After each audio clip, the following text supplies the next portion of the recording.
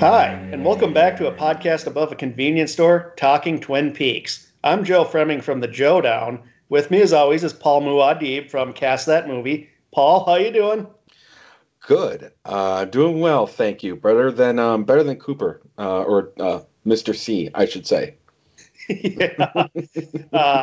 Last week we went through the braingasm that was part 8 of The Return, and now we're on part 9, titled "This Is the Chair," which it seems it certainly feels like it's. The last episode it went to one extreme of Twin Peaks. This one kind of like felt like it was swinging back into like almost original run Twin Peaks at times. Yes, completely agree. Okay, and so let's kick this off. We see Mr. C walking down a dirt road looking like he's seen better days.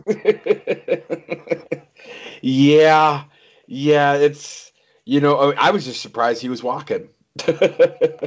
No, I mean, he shot up like the T-1000. I mean, that's true. He did shoot up like the T-1000. Oh, so those men must be incredible doctors. If I think if anything were to happen to me, I would want the woodsman to fix me up. Yes, I would agree with that. Well, they were trained at Walter Reed, I'd imagine. Anyway.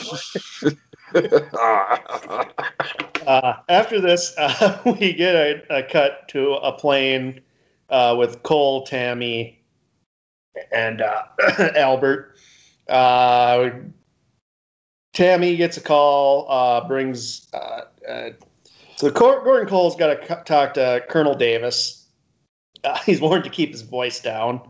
Yep. I love how they have to remind him that he's deaf. Right. Because Diane's there too. Diane is sitting next to Albert. Yeah, we get one of my favorite Diane Albert moments later on the plane. But so he's like, immediately picks up the phone. What? And like we hear some chatter, and he doesn't appreciate the language Davis is using. And then he goes, "Oh, a place," and I'm going, "What was it he thought he said?" Well, when he says Buckhorn, South Dakota, I think we can get at least the Buck part. We're going to be confused.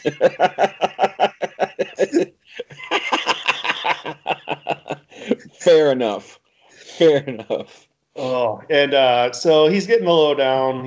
They have to meet up with Anox, and we see Diane's hearing all this as Albert's snoozing. Albert's like me when I'm on an airplane. Me on a plane, on a road trip when I'm not driving. As soon as I'm moving, I'm zonked the fuck out. Yeah, I wish I could. It's one of the few things that, like, I have bad insomnia, but if you put me in a moving car, I'll just pass right out. It's amazing. That's awesome. Good for you.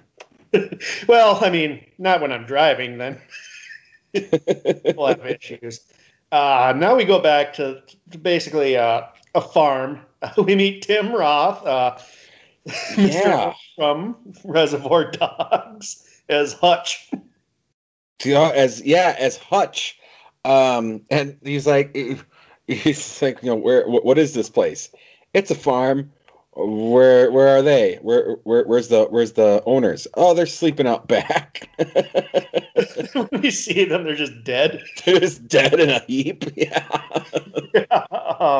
We see Chantal again. Yep. Mr. C kind of has her look over his wound. I think she tends it. We don't really see that part though, but yeah. And then it goes back. Cole has to break the news to Diane. They're not going back to Philly. She's not happy. She's not happy at all. I just want to go fucking home. Cole like informs her. It's like this, basically lets her know it's a Blue Rose case. So she reluctantly agrees, and then Albert wakes up from his snooze. Diane just glares at him. He's like, I know. Fuck you, Albert. And then he just rolls over. I love that scene, dude. I thought that was hilarious. I actually watched that twice. It's again, this gets back to more of the quirky, more of the the fun elements. I think people remember of Twin Peaks, and this was I love the exchange between Diane and Albert. It really makes me wish we would have gotten the Gordon Cole and Albert mysteries of Diane. It would have been so good. So good, right? Like that would have been awesome. Instead of doing what Frost and Lynch did on the air, they should have done the Cole and Albert mysteries. It would have been it would have been amazing. Just Diane telling "fuck you" all the time. What do you got for us, Diane? Fuck you. So then they find out Warren Murphy calls, and Warren Murphy calls and says that Cooper has flown the coop, essentially. And then it's so funny because in the previous episode he said he was going to leave the Warren alone, and then he tells Hutch and Chantel to kill him within 2 days, and he doesn't care where. Yep. At home, at work, and in between, he just doesn't. He wants the man dead. Yep. And then they asked if Chantel should play with him, and to which point she said, "I'll make him sing." And I'm like, what information are they going to get out of him? And an interesting thing, we see Mr. C sending a text. Yes. And it says, around the dinner table, the conversation is lively. What do you take from this, Paul? I have theories. Ooh, I want to hear your theories because I was trying to figure out some theories and I honestly could not come up with one. It's cryptic, but, I think it's a warning, but it seems like almost like with the Woodsman poem and the Fire Walk With Me poem. And when I think of dinner table with Twin Peaks, I think of the Above the Convenience Store and Fire Walk With Me. Good call. Around the dinner table, the conversation's lively. We get that exchange between the Arm and Bob, and we got Miss Chalfont there, and the early adaptation of the Woodsman and all that. So, yeah, I think this was kind of like a loaded red herring for that. I think so. Yeah, and I also think it had something to do with we know we find out in this episode who he sent it to. And I think that was also him telling this particular person that we'll get to get the information, Yep. It's just it's just one of those weird old timey sayings, that Lynch and Frost are, we brought it up was it in the second season, Truman's I'll knock your teeth up all the way up to Queer Street. Just this weird shit. Yeah, very old-timey lines. Very old-timey. This vernacular we haven't heard since 1955. Pretty much. That's about right. Yeah, it's about the right time frame for that. Yeah, it's about 1955, yeah. I just think that also just goes to show, with the writing and things like that, how influenced Frost and Lynch are to that kind of old-timey thing, and that shows in a lot of scenes and a lot of the wardrobe and a lot of the art direction as well. Yeah. So, so then, then he calls Duncan Todd, who we haven't seen in a long time, asks him if he's got it done, and he says he better have it. He said no, and he said he better have it done. Next time he calls. Yeah, next time he calls. Yep, and then he calls in Roger, and we don't know what happened in that conversation. I'm sure Roger had an uncomfortable conversation. As we gleaned, Ike the Spike did not fulfill his part of the deal a few episodes back, probably because half his palm was stamped onto the handgun. His hand out! Squeeze his hand out! Yeah, and then this is where we get back to Mr. C and Hutch and Chantel. He tells him to kill the warden, and then he has a double header for him in Vegas, which does not bode well for Mr. Duncan Todd. No. No, it does not bode well for Todd. This is the thing. Like, I'm really like all these people should realize that when they work with him, they're going to get killed anyways. Yeah, he's, you can't even label him a sociopath because he's not even of this world. Right, right. He's just pure evil, is what he is. And then we see that Hutch is in the getting cuckolded because he tells Chantel to give him a smooch, give him a big wet one. Yeah, that's odd. And then Chantel hands him a bag of Cheetos. I didn't catch that the first time, but it's funny because like in a later episode, she's munching on Cheetos while they're in Vegas. So I love that little like foreshadowing I never noticed before. Yeah, I didn't notice that either. Honestly, I didn't notice. I mean, I knew she handed him something, but I didn't remember it being the Cheetos. Yeah. As we know, Chantel loves her junk food. Or we'll get to know. We will get to know. And then he wants Hutch to basically destroy the phone, which he takes to it with a shotgun, which, I mean, the data is out there. I don't see, I mean, it's harder to track that phone, but it's all in the cloud or whatever. So this is one of those things like, yeah, this is old people writing. Yeah, yes, it is. Yes, it is. No offense to Lynch and Frost, but the cell phone revolution was after their time. Well, I mean, and you look at the phone they were using. He was using to type it. It's an old Razor phone. What the shit? For a billionaire, Mr. C's a little behind on the times with the cell phones. Jesus Christ. So I think Jesse Pinkman in Breaking Bad had better burner phones. Just a little. Yeah. Then he drives off and in a giant truck. By the way, it's like a monster truck. It's so funny. And I just want to go back and say how happy I was at this time to see Jennifer Jason Leigh and Tim Roth in this.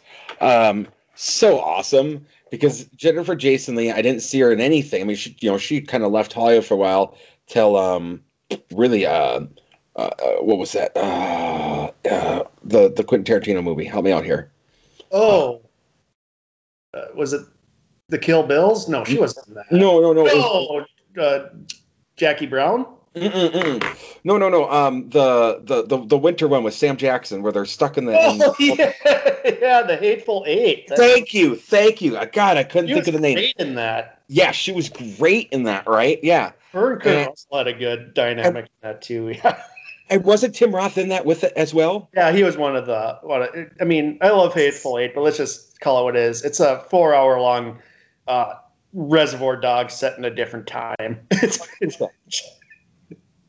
Yes. It was Quentin going back to the original, but yes, they were great in that together, and they're great together in this. Like it's, I really think I don't know if that was kind of smart casting on their part or was just happenstance again, but I thought that was really interesting. That, the two projects that she was in when she came back were both with Tim Roth. I just thought that was an interesting thing.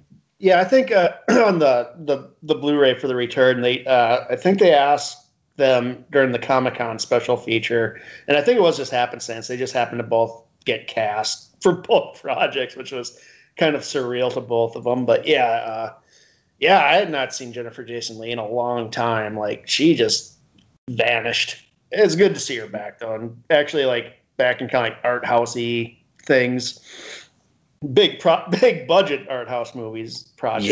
Yes. Yeah, it was great to see her do that, and and see her, as you said, in art housey projects.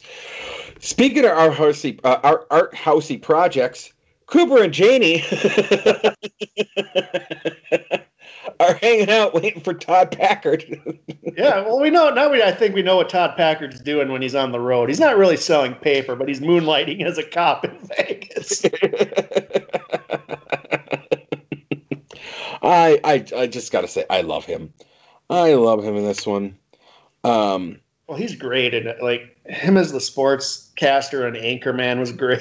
he's a good comedic force, and it's kind of weird seeing him as a more a button-down character because he's such an over-the-top comedian. Mm-hmm. Yeah. Go ahead. So yeah, we're at the police station with Janie E. and Cooper in the waiting room, and Bushnell is talking to the cops. Bushnell seems to think they know more than they're letting on, and we don't get this verbally, but you can tell because he starts. You can tell when he's getting frustrated with the Fusco brothers. All three cops are brothers. He's doing these things with his hands that boxers do, which is like he squeezes it. He opens it and squeezes it. So you can tell he's getting frustrated, which is a nice thing. So that's just showing us that he knows more than they're letting on. That's such good filmmaking right there for me. Absolutely. And, he, makes the comment there, his car blew up. You had this, and they're trying to figure it out. And I forget the guy in the middle, him. The laughing one? The tall one, the one that laughs. Yeah, the one with the goofy laugh.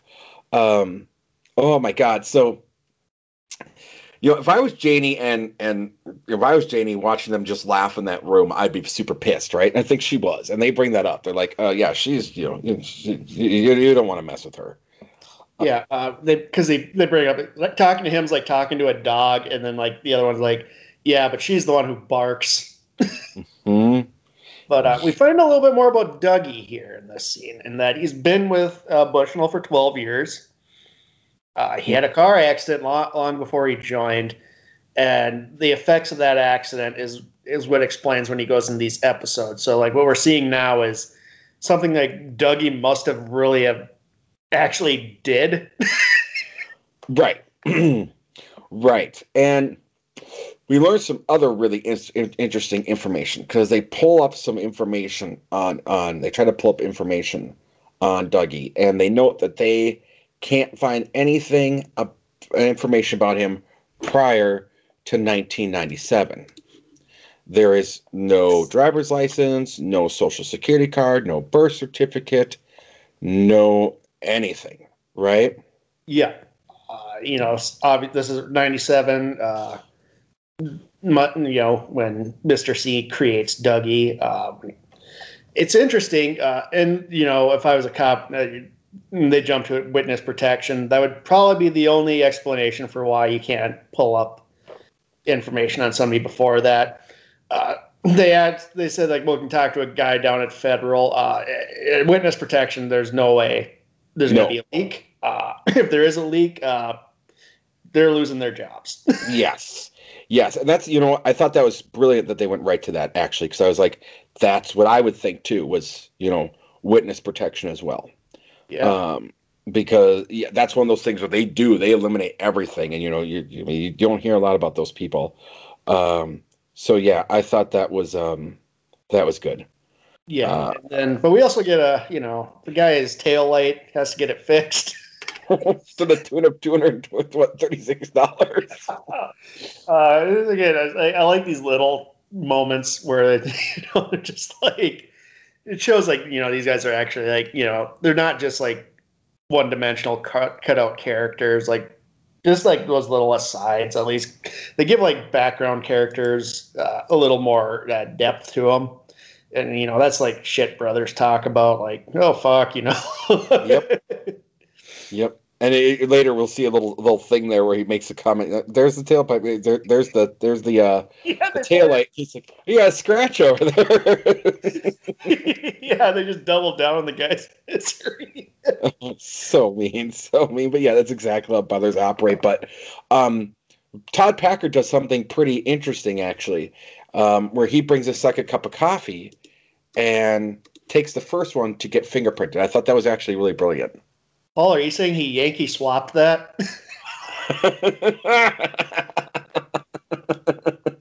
Yes, he Yankee swapped that cup and somehow gave another cup for Christmas. That goddamn Todd Packard. We know he's getting drunk and drunk passed out in about 30 minutes. If people that don't know what we're talking about, we just did the Christmas party episode on our other podcast that had help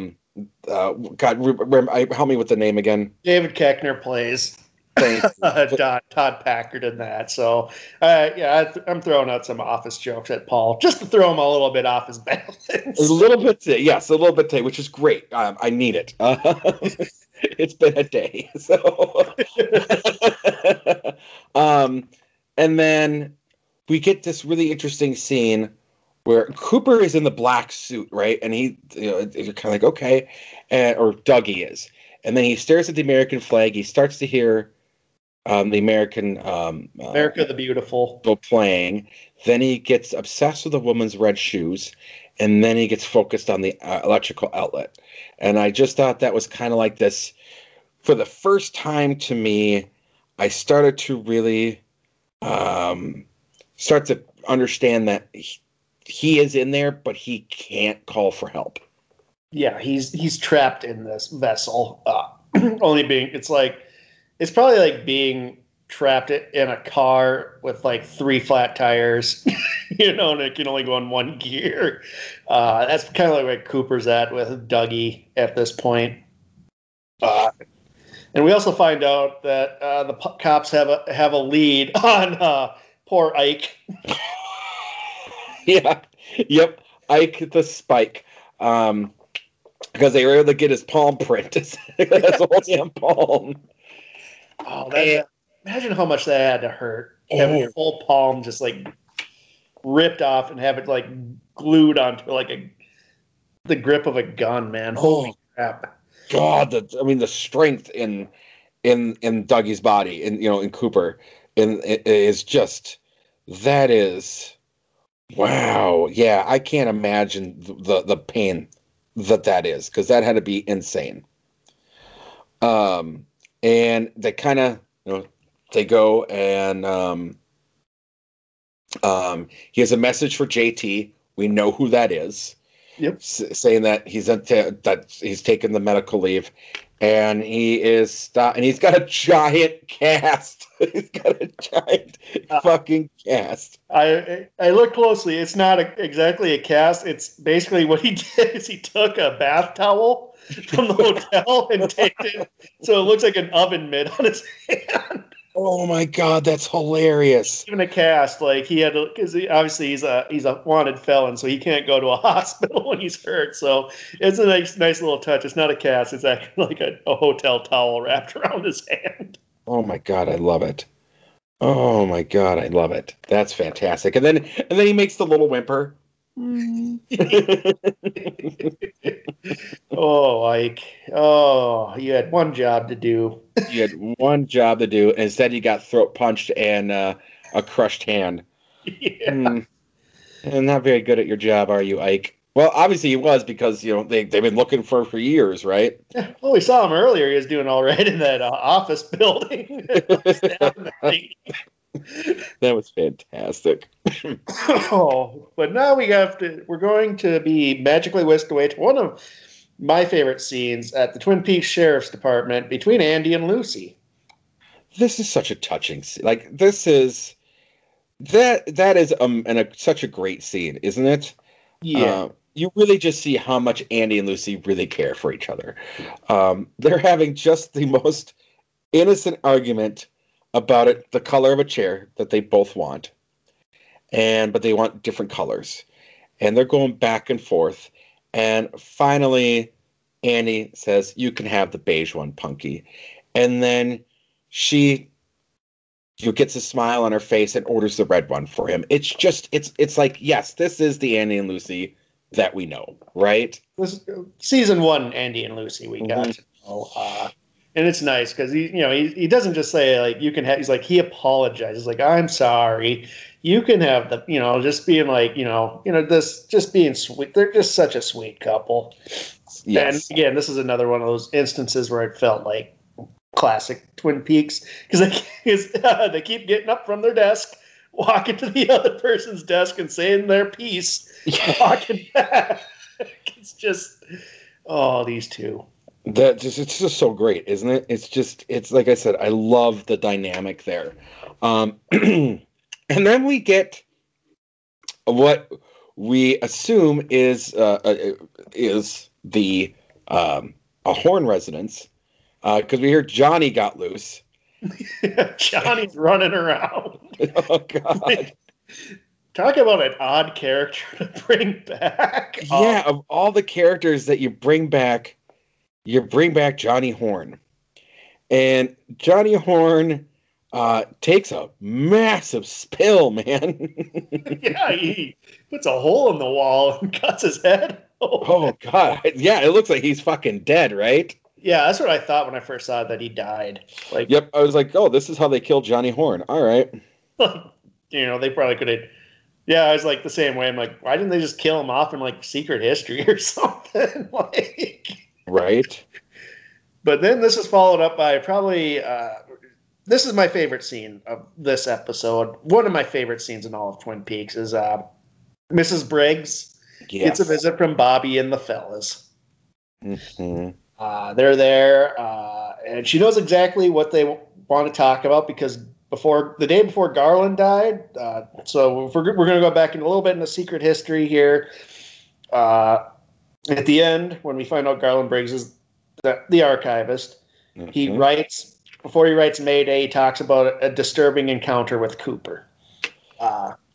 This is also going back to that day. What he did was he told Mrs. Briggs that this was going to happen. He predicted this very moment that it would be Truman, Hawk, and Bobby, though she wasn't expecting this version of Truman. Mm-hmm. And when they come to ask you about Agent Cooper, give them this. And this is it's great because and this is followed up. So there's a compartment in their living room chair. Yep. She brings out a little metal cylinder. Before she says it, she does the very Lynchian thing. She just points at it this is the chair, and pulls it out, and then she talks about how Garland always had this positive future envisioned with Bobby. Came a very long way from where he is from where he was to where he is today. Life turned out well for Bobby. We get the snappy scene in the back of my mind is screaming, remember that time Bobby killed a guy?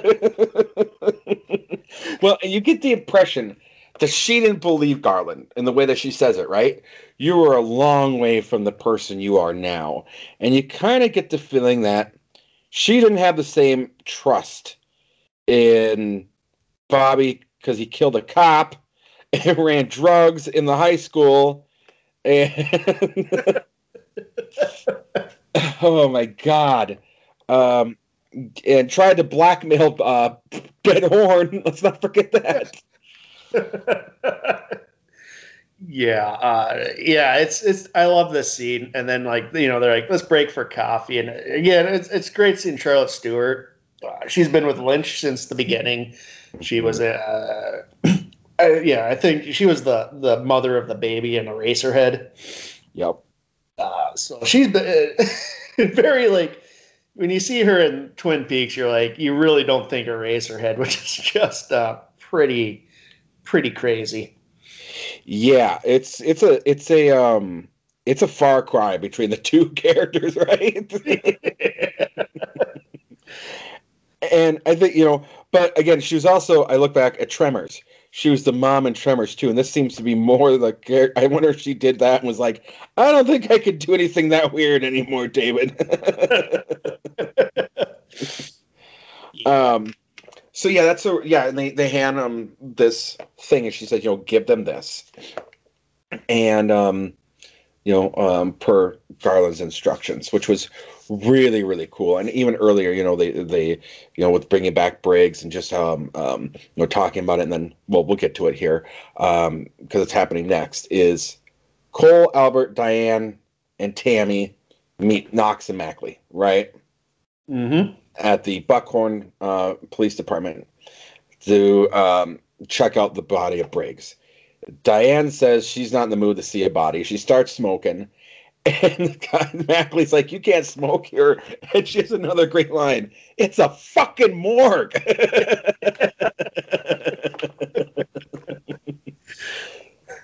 Oh. Yeah, and and while she's there, she gets that text that we see Mr. C sent out earlier. And she does not have a pretty positive face about that. I imagine getting a text from Mr. C is not a positive experience all around. And so she's in there. Cole and Albert are getting the rundown on Hastings and the body and all that. And he's going through the crazy story, you know, like he's the middle school principal. She was blah, blah, blah. His wife was shot by their lawyer. And Albert had another great line like, wow, like what happens in season 2. Yeah, that's classic Albert, isn't it? It also feels like meta commentary on the actual first and second seasons of Twin Peaks. Mm-hmm. Exactly, because that's kind of what they're talking about kind of happened. So, excuse me. Yeah, and then they're going back and forth over the body, and the commentary between the coroner and Albert is awesome. Like Albert likes the coroner. Yeah. They got the similar snarky personality. It's great. And they bring up the ring that was in Briggs' stomach, but before that, they go and talk. And I love this. This is actually probably my favorite scene of the whole episode because the way that Miguel Ferrier, this is classic Albert he's playing. Like he summoned the way Albert would talk to Cooper. Yeah, it's you know, you got to remember, like let's go out in private and let's think out loud. Yes. But yeah, I love this scene too. It's this episode feels all around like reeling us back in after what we just saw before, and kind of like sprinkling a little bit of fan service at us. Mm-hmm. Sprinkling just a little bit, just that little bit. You know, I love very much so, very much so. And so they decide that they're going to let Albert work on the body, and well, we'll get to that, I guess, because next we get. Well, they get the ring, and so the coroner, there's a ring they found in Briggs' stomach, inscribed to Dougie, love, Janie E.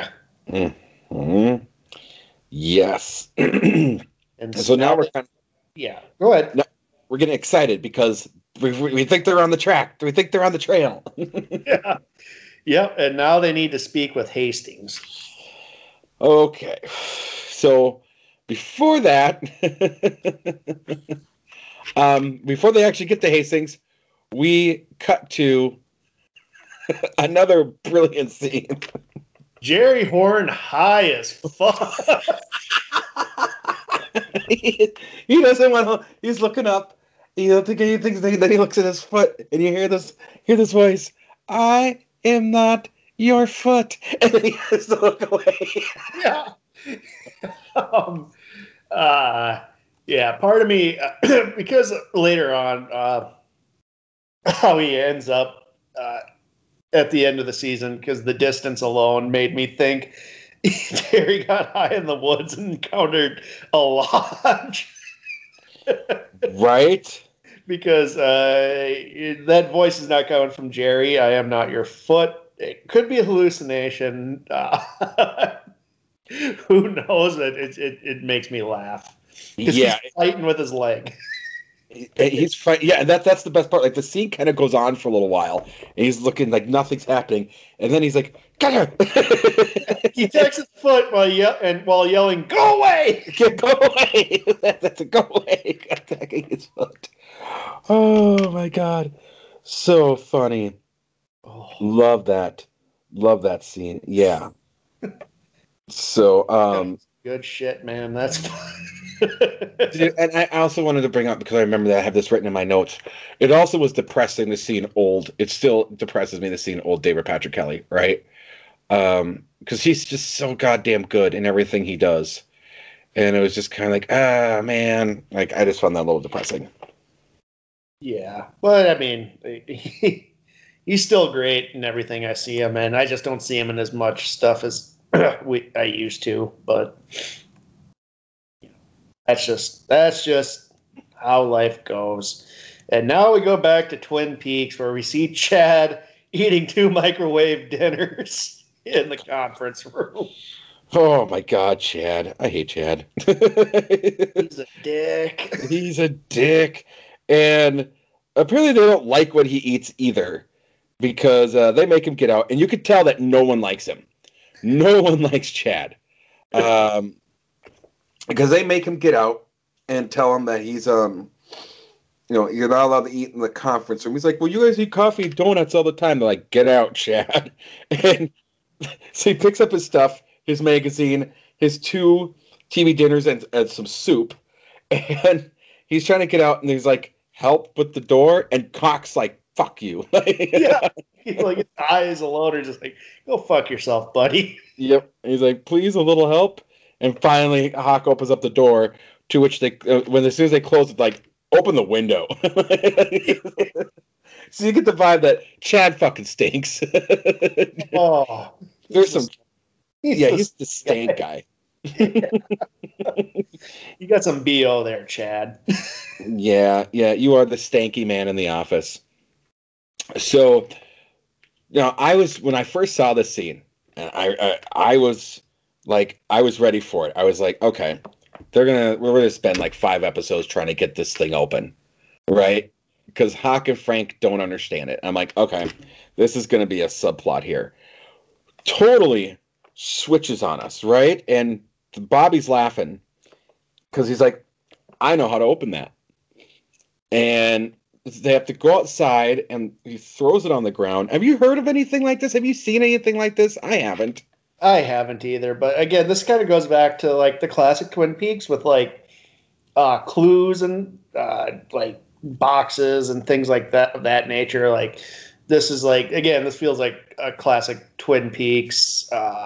Like I could see Cooper in like a season 1 episode. Like, I know how to open this, Harry. It starts doing what Bobby does, But I've never seen anything like this in real life. I think they made it up for the show. Okay, and yes, you're exactly right. Like this does feel like like this is part of that what makes this feel like classic Twin Peaks, like just this whole episode. So yeah, he throws it on the ground. It has to create a hum, and then once the hum stops, he has to throw it again, and that opens it. Whatever. And they pull out. What does the note say there, Joe? Well, it's a map with coordinates, and it says Jackrabbit's Palace, which is like, I thought it was going to be another, like I was like, oh, this thing's going to be like 5 episodes to solve it. And I'm like, oh, they're going to take like at least 3 or 4 episodes to figure out what Rabbit's Palace is. And then Bobby's smiling again, like, I know where Jackrabbit. Like, damn it! Right. You're subverting my expectations again. Yeah, it's 2 times in a row. Yeah, absolutely. And he explains that it's a place that his dad used to take him to when he was younger, and they was their imaginary world, and that Bobby is the one that named it Jackrabbit's Palace. Yeah. And this is like kind of going back to season 2. This is where I think where we saw Briggs when he was talking about the White Lodge, and we'll get into that when we see it. But that's when we see Briggs in that wooded area. That's what I assume was when he was talking about visiting the White Lodge. But we're not there yet. Nope. There's also another piece of paper, the thing that Briggs brought to Cooper, where all the space gibberish, and it says Cooper, and the third Cooper's cut off in this. Yes. That means the third Cooper, which is Dougie, is not. Only the sea is there. Mm-hmm. Yes, and that's why, and Hawk immediately figures it out. 2 Coopers. There's 2 Coopers. Yep. And then there's a short scene that feels like filler with Cole and Preston outside with Diane. Yeah, it's just a smoke break. Yeah. Man, yeah, this is it's like the guy sweeping peanuts. I don't give a shit. Mm-hmm. Now we cut to Hastings, right? Sobbing uncontrollably.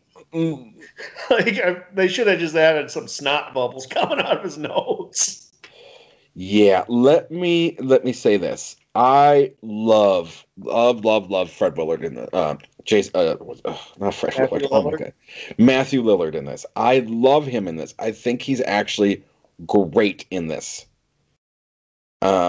He comes across as like just this dorky guy that got involved in something and is just totally scared shitless. Like he just plays it so well, in my opinion. Yeah, I don't know your take. Yeah, I think he's doing a good job here. I mean, his world's crashing down, and he's making the connection now because Tammy takes the lead on the questioning, and it's not so much about what happened to Ruth Davenport, but the blog that they were working on about the zone. And I just want to bring up shortly after this episode aired, people typed in web URLs and found that Showtime had created like a GeoCities website for Bill Hastings' blog. I spent hours on that site, to be honest with you. It was great. It was so good. There's so many like secret things like the old GeoCities pages where little links were hidden and you could click on and go places, and there was little snippets and little videos and little audio clips. It was great. I loved it. Yeah. So he has a website and he has a blog where him and Ruth were investigating other dimensions. But what their research eventually found brought them on as they came into contact with somebody called the Major, who is hibernating in the zone. Yes. The zone is what I'd imagine is just another lodge, a safe haven for him to hide. Kind of like it's kind of like my explanation at the end of the series. Yes. I won't go too much further than that. Okay. All right. Let's let's go on further than that later, because I think we're going to be on the same page there. And they ask, what happened there, and he wanted coordinates, and so they left and got him coordinates. Went back there on Thursday, gave him the coordinates, and his head detached from his body and floated up. And he says it was beautiful. And he said the one word, which was saying Cooper. At which point then he looked and Ruth was dead. And they asked who killed Ruth. And he said, there's all these people there. There's all these other things there. So it definitely is a lodge, right? Yeah. Yep. And go ahead. Yeah, no, so yeah, he's in a lodge. We've talked about the show, especially with the return, kind of expanded this world, which I love, and I'm glad. Like we'll never see the lodge that or whatever, even if it's considered a lodge or if it's called something else, where it's basically the zone, which is what we're going to call it. Where Briggs had been hiding for 2.5 decades. Yeah, we're never going to find it. We're never going to see it, right? And but they do talk about the first time that they're there, people came in and pushed him down, and there was just a lot of interesting things going on that make you wonder who or what entities were in there, right? Yeah. We don't know. We just get like exposition on it. Not very detailed. Again, Hastings is sobbing. He's kind of reliving these moments because they don't make sense to hit in his head because he doesn't know these worlds. Him and Ruth kind of bit off more they can chew with this research. Mm-hmm. Yes. And then towards the end of the conversation, she hands him a book and says, "Can you put is the major in one of these pictures?" And he points out Major Briggs, and she makes him circle it and sign and date it. What did you think about that? I know there's conspiracy theories on the date. We've talked about this since the start of this podcast. Lynch is not the best with continuity, so I think that was just more of a blip than anything else. Mm-hmm. That's what I think as well. 100%. I mean, otherwise we're talking about multiple dimensions, and like this is already like a long and deeply written series in itself. I don't think they needed more rabbit holes to jump down with the script. So. No, I am with you on that. Yes, you and I are same page on that. And then we cut to the lodge again, and it's Ben and Beverly, and they're trying to figure out what the noise is, and they're hearing it loud from a certain place. And it looks like they're about to kiss, and Ben's like, "I can't do this, and I don't know why." Yeah, it's a different side of Ben than we're used to. He seems grown up, I think. He's more mature. Mm-hmm. Yeah. He's an older man now, and we kind of gleaned from Secret History, and we'll kind of learn a little bit more when we talk Final Dossier, that he's had a reckoning with his actions since the Audrey went into a coma. And I think you didn't even need the Secret History or the Final Dossier with that. I thought that was pretty clear cut, that the fact that Audrey was in a coma and fucked up really affected him, I think. Like, I thought that was kind of portrayed. Yeah. So then we get finally to the Roadhouse, and we get Hudson Mohawk playing a song. Who the fuck is Hudson Mohawk? No idea. Don't care. I looked it up after I watched the episode too, and I was just like, you know what? He did a couple bleeps and bloops for like for like a minute and a half. I'm not jumping down that rabbit hole of this guy. Yeah, I mean, it's apparently let's see. A junked out Sky Fiera. Yes. And a friend of her comes, and she's like got this nasty rash, and she's talking about how she got fired at this burger joint, and it's not her. And I'm just looking at it, just like, man, these two would just fit in perfectly in St. Cloud, Minnesota. Oh my God, wouldn't they? It's like I've seen those two there. I swear to God. I'm pretty sure I've met Ella in real life, right? Oh yeah. And that's a wonderful way of making Sky Fiera look awful. Yeah. But that rash is so nasty. Oh yeah. I mean, I barely recognized that it was Sky Fiera, right? I mean, they did a wonderful makeup job on her. And she's working in a burger place, and it's like, I wrote my notes, is she like the daughter of like that barf guy from You Can't Do That on Television, the squeezy guy with the burgers? Oh my God. Oh my God, I forgot all about him. Oh, I love that show. I don't know if that's the right name. Send us a correction in the comments. Please. Yeah, if you're wrong there. It's been at least 30 years since I've seen that show, I think. Same here. But, she's talking about how she's like working across the street serving burgers. I was like, yeah, she's like that skeezy guy from You Can't Do That on Television, serving those rat burgers. Oh my God, this shit. That's another rabbit hole. The shit that show got away with. What the fuck? But there's a thing too with this character. Before we move on to the musical act, for me, she's also symbolic of the town is poisoned. Yes. Okay. So remember, I kept talking about the drug thing, right? The drug thing with Balthazar Getty.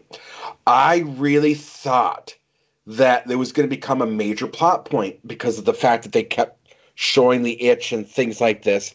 I really thought that this was going to be something that was going to kind of play out a little bit more. And I was expecting like this to actually be something that went somewhere, because they did spend a lot of time focusing it. But bringing that up, yes, the second viewing of it now, I had that same thought, which is she's representing the fact that Twin Peaks is just poisoned.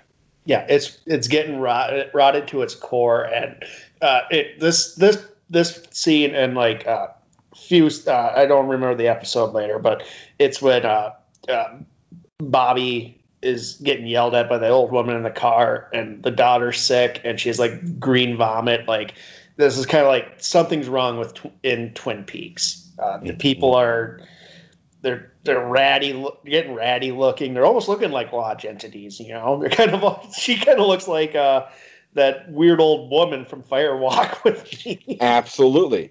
Yep.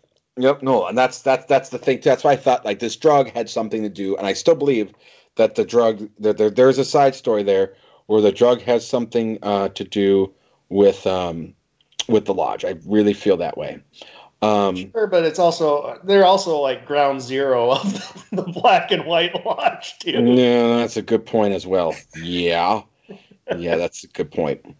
All right, so the musical act. I love this song. Great song. Second time we've seen this band too. Mm-hmm. Yeah, Au revoir, Simone. And I liked their first one, but this one is really what actually got me wanting to check out their albums and more of their music was this particular song. Same here, and I was kind of disappointed. I saw the soundtrack to this. I bought when it came out. Was like, I don't buy physical media a whole lot anymore. Mm-hmm. But I buy hard copies of like Twin Peaks stuff and like things I'm really into. And I was kind of upset that this wasn't the song they decided to put on it. Like, I was a little like, all right. Yeah. That's, it was a little disappointing too, because I have a playlist and off of YouTube Music, and I was excited, and same thing, and no, this was not included on that. I had to go find it elsewhere.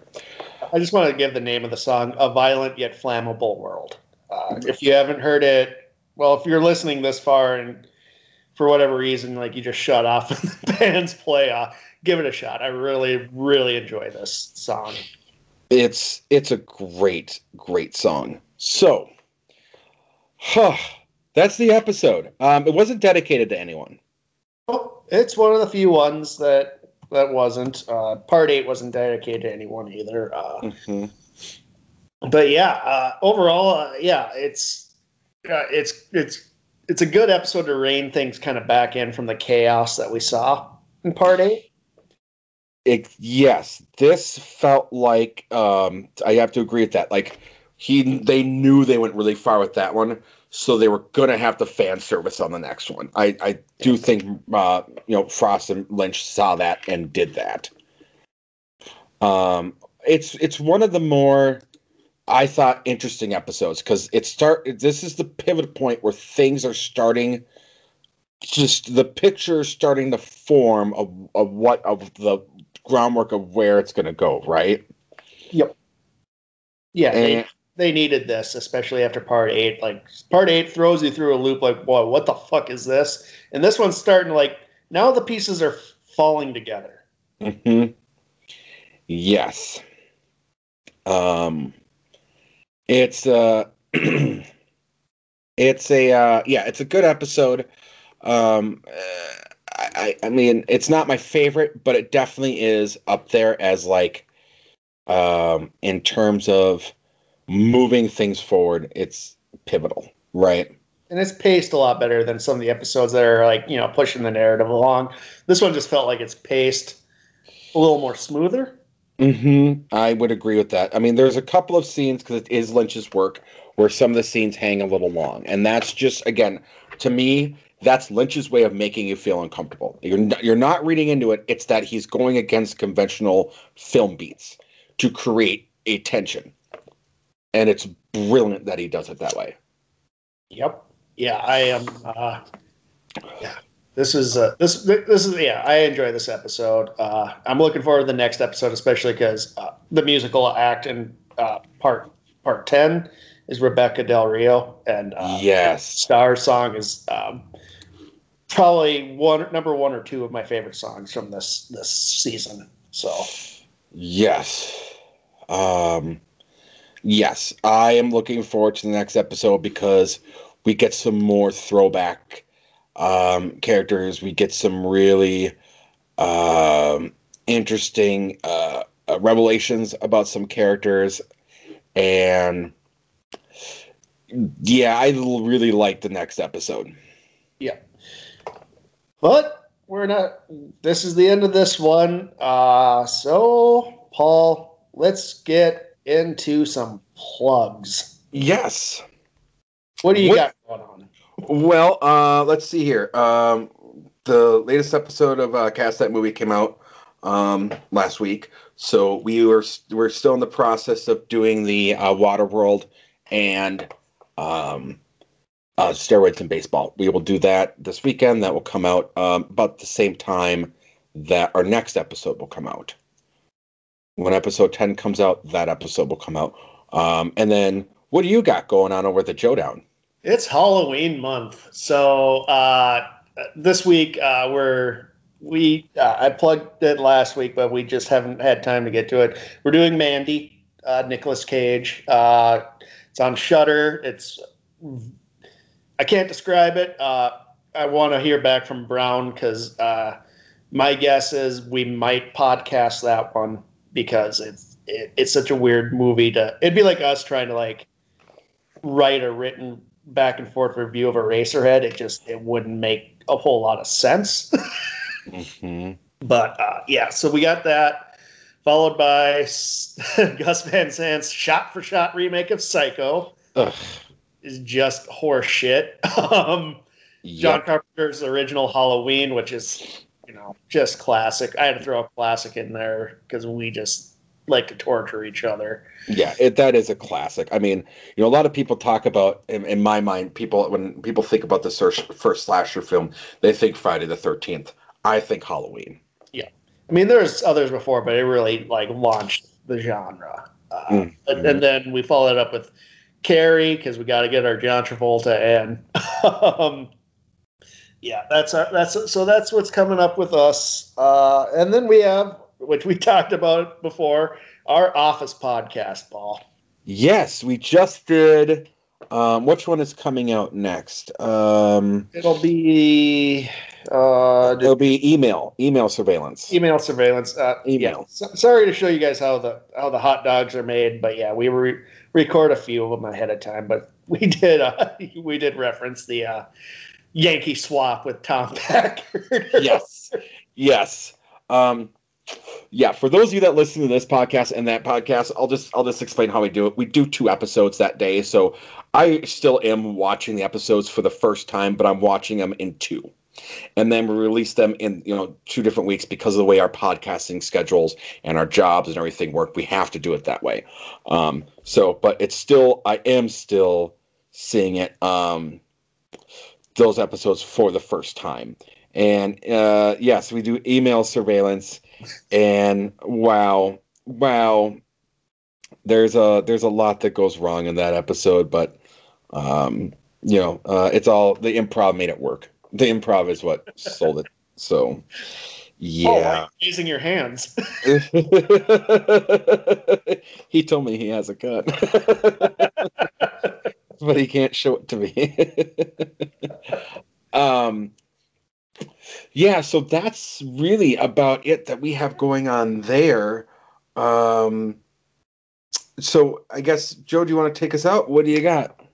I got nothing. I'm still recovering from the 1-2 punch that was part 8 and part 9, just how polar opposites they are. So until next time, fire walk with me.